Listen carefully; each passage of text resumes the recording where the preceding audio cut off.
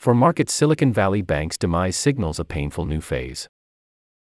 The Fed's tightening is starting to bite.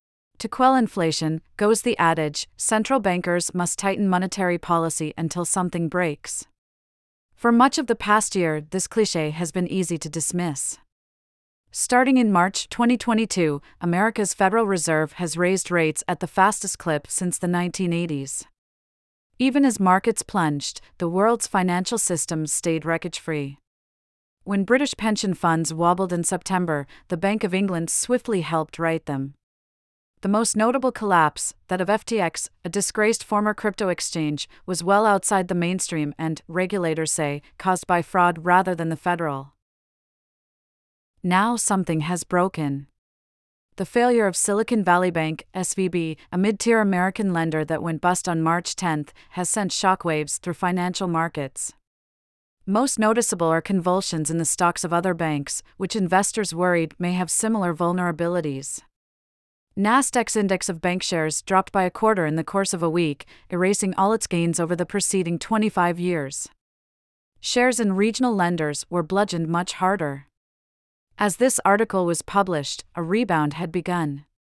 Financial markets have nevertheless entered a new phase, in which the Fed's tightening cycle starts to bite.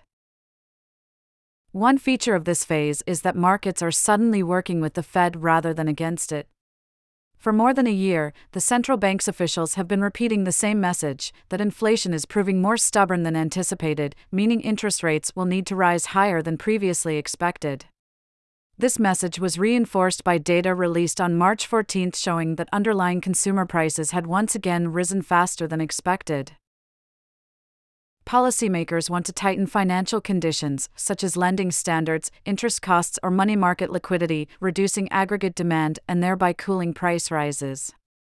Since October, markets have been pulling in the other direction. A gauge of financial conditions compiled by Bloomberg, a data provider, has shown them steadily loosening. Over the past week, all this loosening has been reversed, even accounting for the rebound in bank stocks. SVB's collapse has shocked markets into doing the Fed's job. That does not mean investors have given up fighting the Federal. They are still betting it will soon start cutting rates, even though officials have given no such indication. The battleground, though, has moved. Earlier this year, expectations of rate cuts sprang from hopes inflation would fall faster than the Fed expected. Now they reflect fear. On March 13, the two-year Treasury yield fell by 0.61 percentage points, the biggest one-day drop in more than 40 years. Given that some banks have failed, investors are betting that the Fed will cut rates not because the inflation monster is tamed, but in order to avoid breaking anything else. Taken in conjunction with the reaction in other markets, this suggests a degree of cognitive dissonance. After an initial dive, broader stock market indices recovered strongly. The S&P 500 index of large American firms is level with its position at the start of the year. The dollar, which tends to strengthen in crises as investors flock to safety, weakened a little. On the one hand, investors think the Fed should fear the failure of other institutions enough to start cutting rates. On the other, they do not themselves fear the fallout of such a failure enough to reflect it in asset prices. Lying behind this contradiction is supposed tension between the Fed's inflation target and its duty to protect financial stability. The failure of SVB, which was rooted in losses from fixed-rate bonds, the value of which fell as rates rose, looks like evidence for this. Since even the fight against inflation pales in importance next to the stability of the banking system, goes the argument, the Fed cannot afford to raise rates any higher.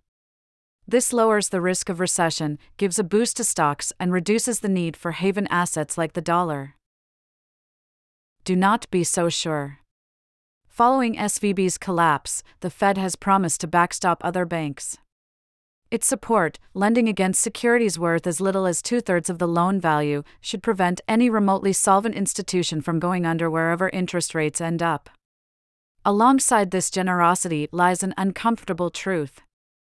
To squeeze inflation out of the economy, the Fed needs to make lenders nervous, loans expensive, and businesses risk-averse. Allowing reckless banks such as SVB to fail is not a tragic accident. It is part of the Fed's job. Handpicked stories in your inbox. A daily newsletter with the best of our journalism.